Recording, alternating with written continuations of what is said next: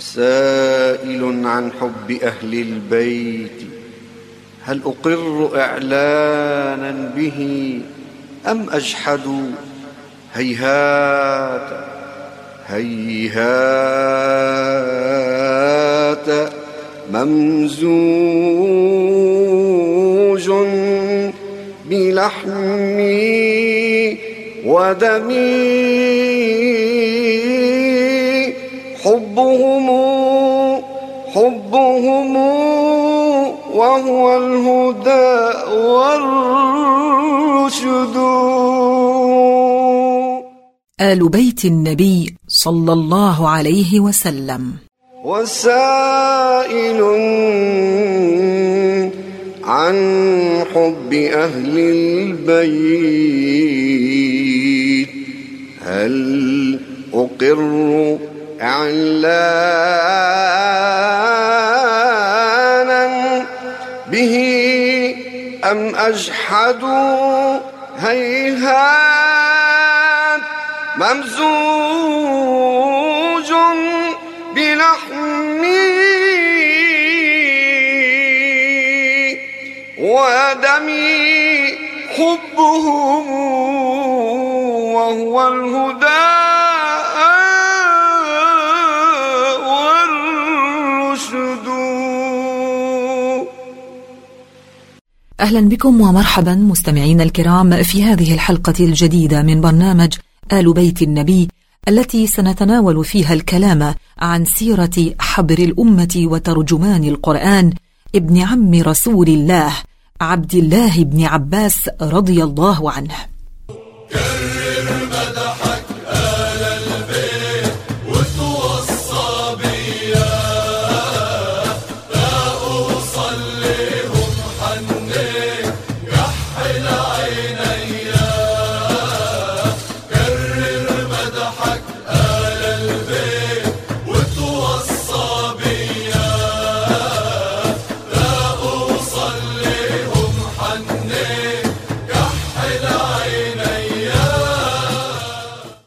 الحمد لله الذي قيض لهذا الدين الأئمة الأعلام، فذادوا عن حياضه الشريف بالبيان والحسام، وقاموا بنصرة الحق حيث كانوا يعملون بابتغاء مرضات الله عز وجل، وصبروا وصابروا وصدقوا وثبتوا، فتحقق فيهم قول الله عز وجل: من المؤمنين رجال صدقوا ما عاهدوا الله عليه، فمنهم من قضى نحبه ومنهم من ينتظر وما بدلوا تبديلا.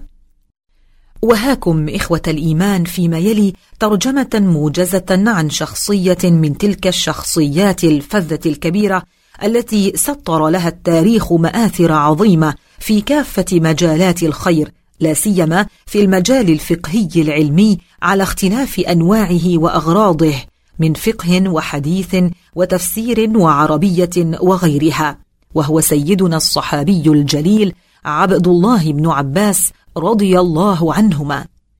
من مثلكم لرسول الله ينتسب، ليت الملوك لها من جدكم نسب.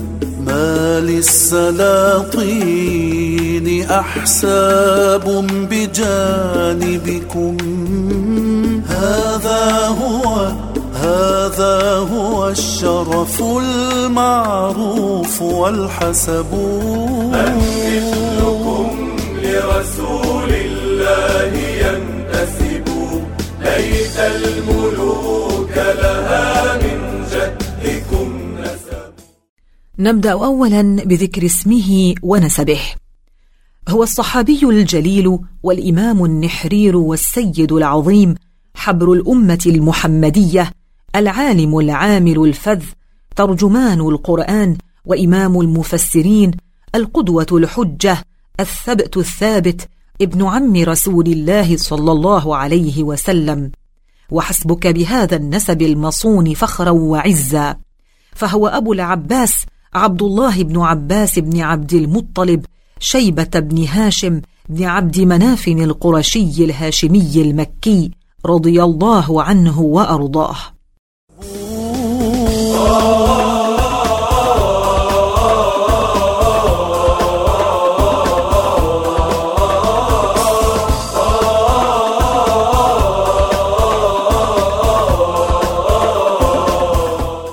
ولد بالشعب وهو شعب أبي طالب الذي أوى إليه الرسول صلى الله عليه وسلم وبنو هاشم لما تحالفت قريش على بني هاشم.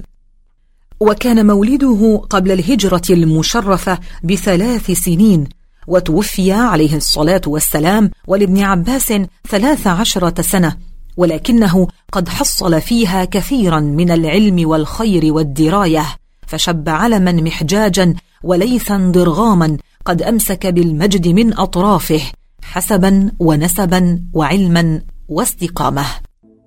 إني إليك بأبناء لك انتسبوا، مستشفع فلعلي منك أقترب. إني إليك بأبناء لك انتسبوا، مستشفع.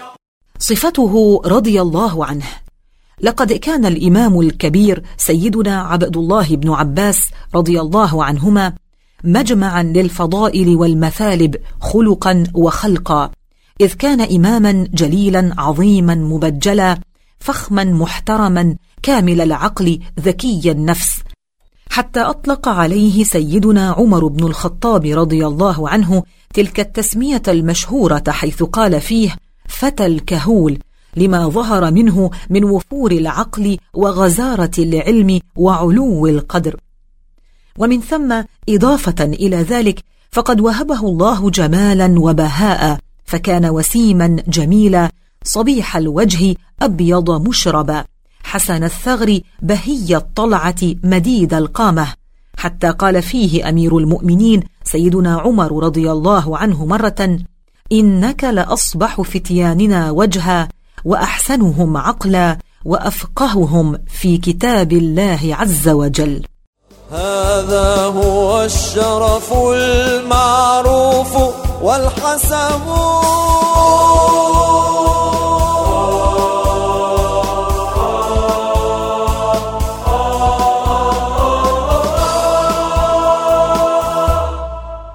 نتابع لنتكلم عن علمه وفهمه.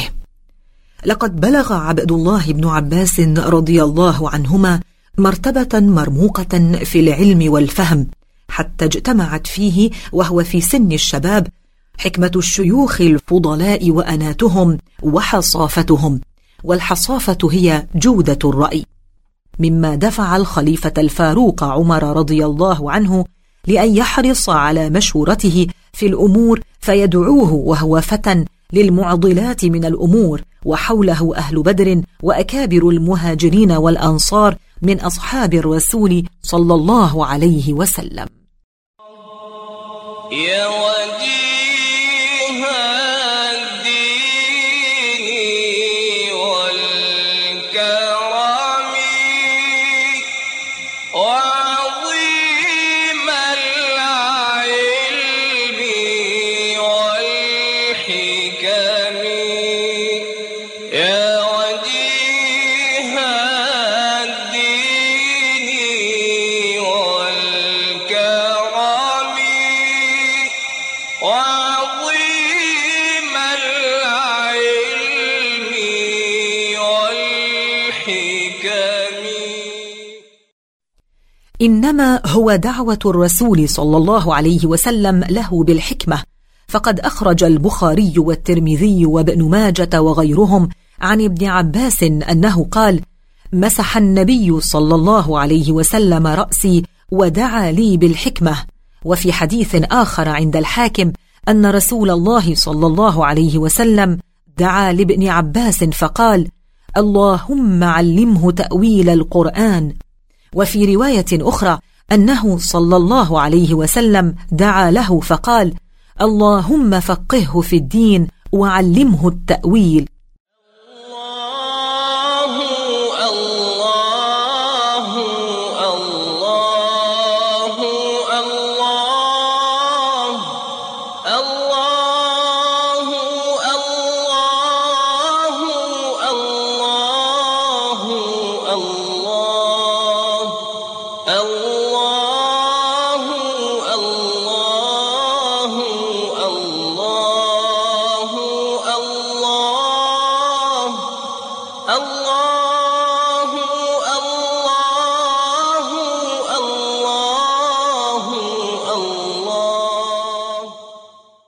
وعليه فقد تحققت في ابن عباس دعوة الرسول صلى الله عليه وسلم حتى غدا علما وأيما علم، نمت معارفه وتوسعت علومه ومداركه وحكمته، وكان منذ نشأته لا ينفك يدور ويبحث عن العلوم ويلتقطها أن وجد لذلك سبيلا، إذ كان يجيء فيستأذن بالمبيت في بيت ميمونة زوج النبي صلى الله عليه وسلم وخالة ابن عباس ليرى ما يفعل رسول الله صلى الله عليه وسلم بالليل فيتعلم منه ويقتدي بهديه الشريف.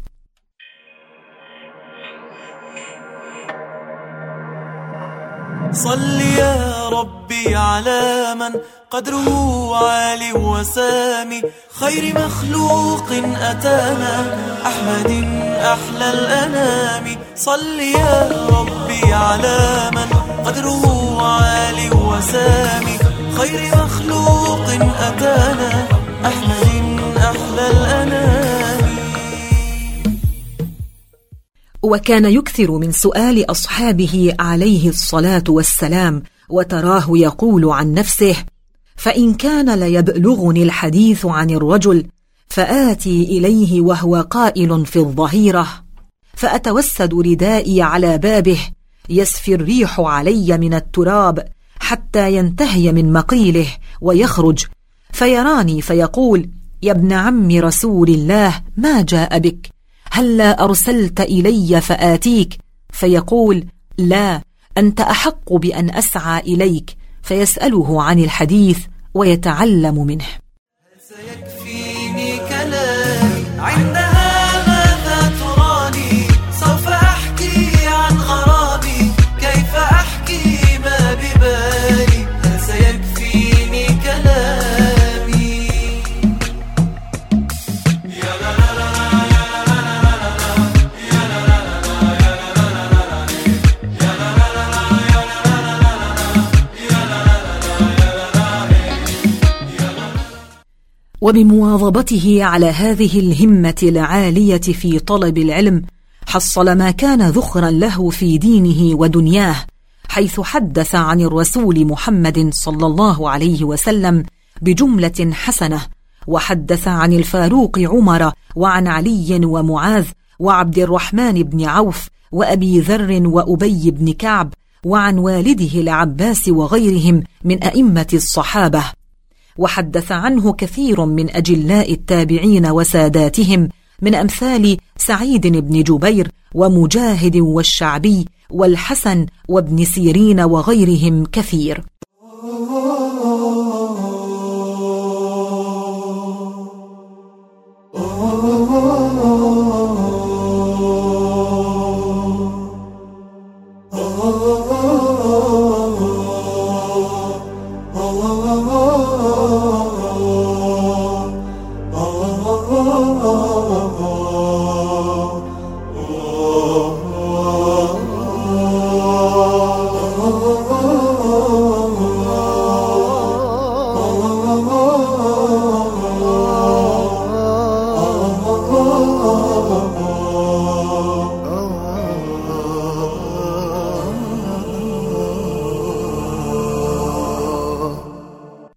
استفادوا بما استشفه ابن عباس من هدي الرسول الأكرم وأصحابه الميامين.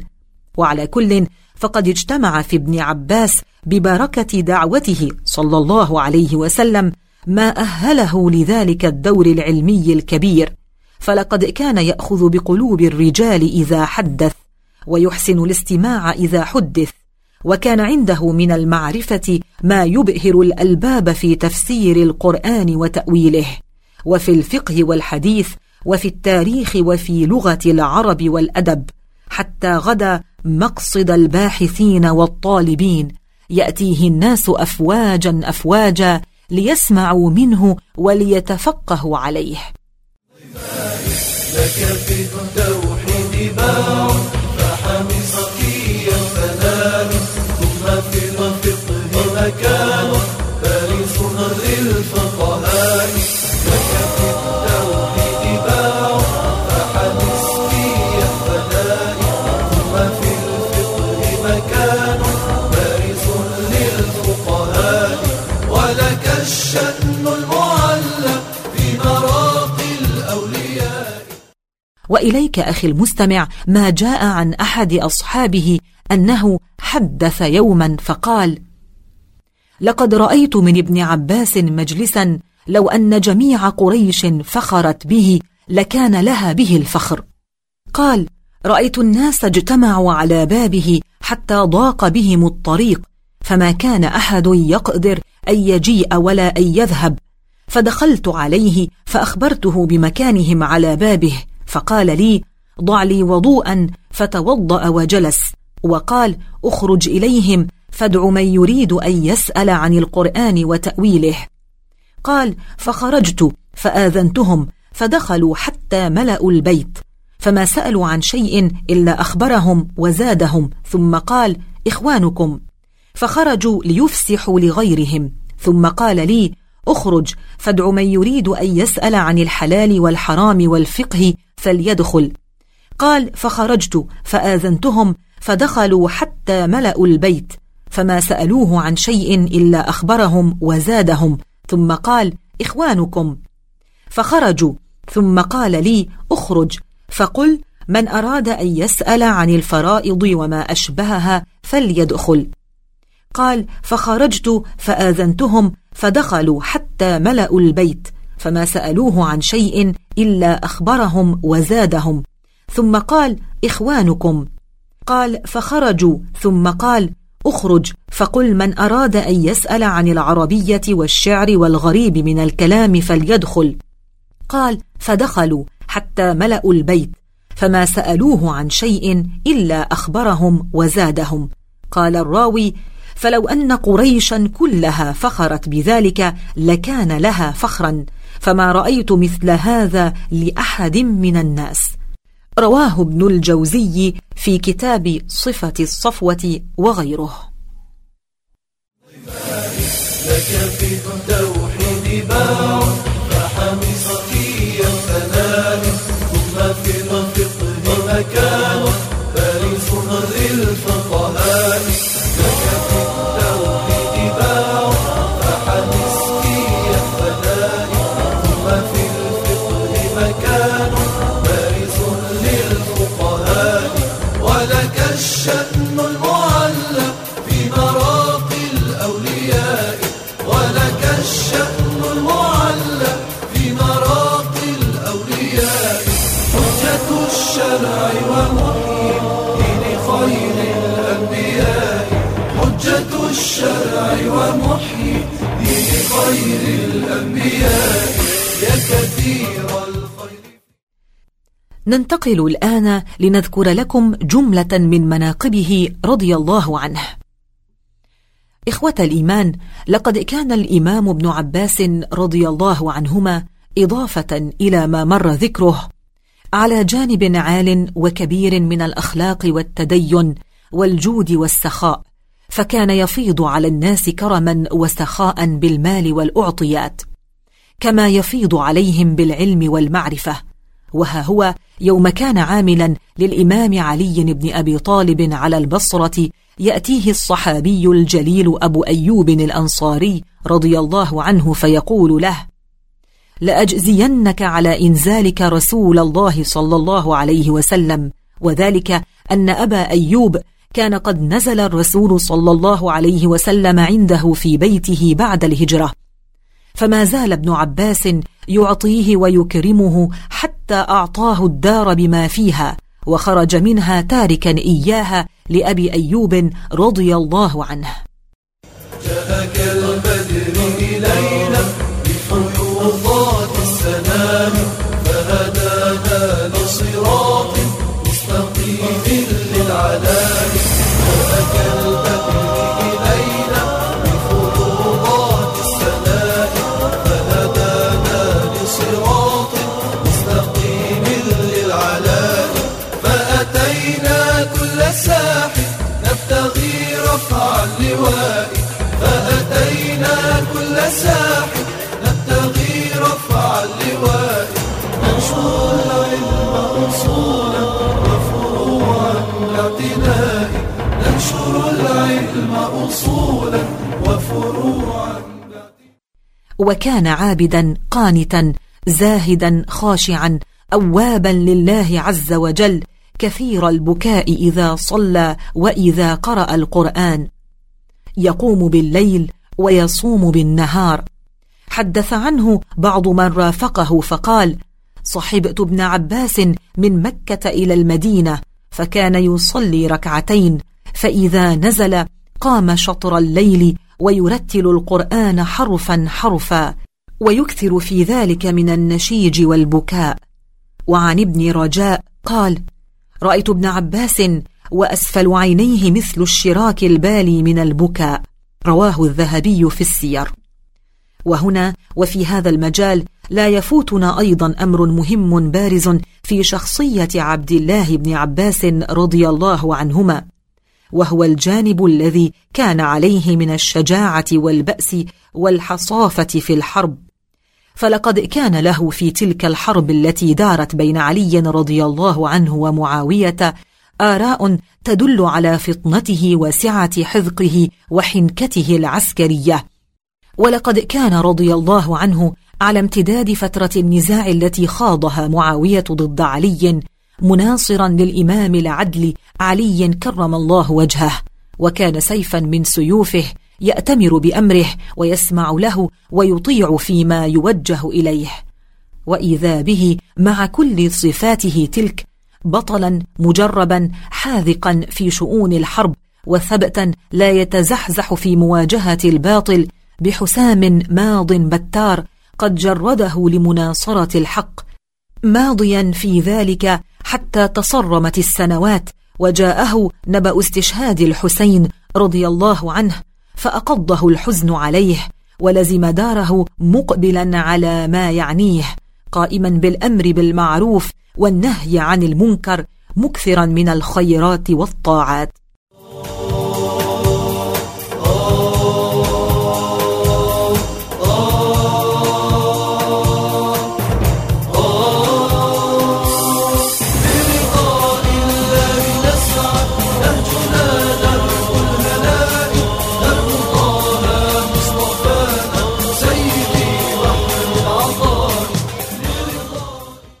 ونختم مستمعينا الكرام هذه السيرة العطرة بذكر وفاته رضي الله عنه. لقد عاش ابن عباس عمره المديد يفيض علما وحكما وينشر المعرفة بين الناس فيفوح عبيره وأريجه في أقطار البلاد حتى وافاه الأجل سنة 68 من الهجرة عن 71 سنة من عمره. وكانت وفاته بالطائف، فلما خرجوا بنعشه جاء طائر عظيم أبيض حتى خالط أكفانه ثم لم يروه فكانوا يرون أنه علمه. وفي السير عن سالم الأفطس عن سعيد قال: مات ابن عباس بالطائف فجاءه طائر لم يرى على خلقته فدخل نعشه ثم لم يرى خارجا منه، فلما دفن تليت هذه الآية على شفير القبر لا يدرى من تلاها: يا أيتها النفس المطمئنة ارجعي إلى ربك راضية مرضية فادخلي في عبادي وادخلي جنتي. رضي الله عنك يا ابن عباس ونفعنا بك وجمعنا بك في جنات النعيم. وناصره عباد الله عند الحادث الحزب فبشراهم بفيض النور لا بالمال والذهب.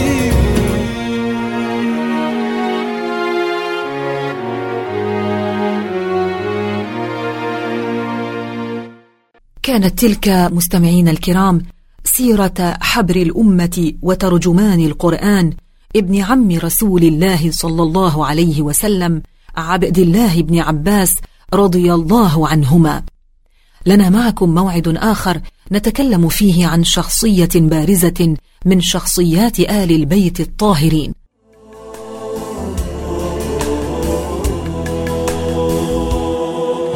ويا سعد من جاء المقام يزوره، يصلي بروض المصطفى ويسلم، فمن حل في ربع الكريم وأرضه ينال المنى عند الكريم يكرم. ويا سعد من جاء المقام يصلي بروض المصطفى ويسلم، فمن حل في ربع الكريم وأرضه ينال المنى.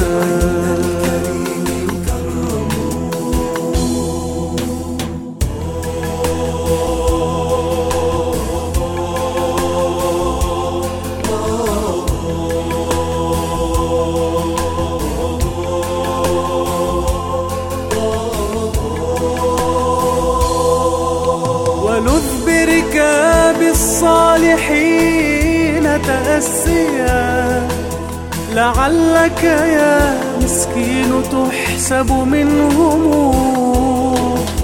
ترنم بحب للنبي وآله،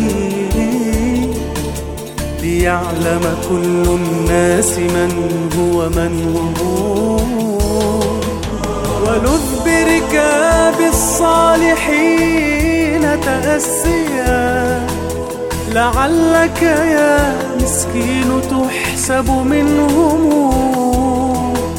ترنم بحب للنبي وآله، ليعلم كل الناس من هو ومن هم. حبيبي يا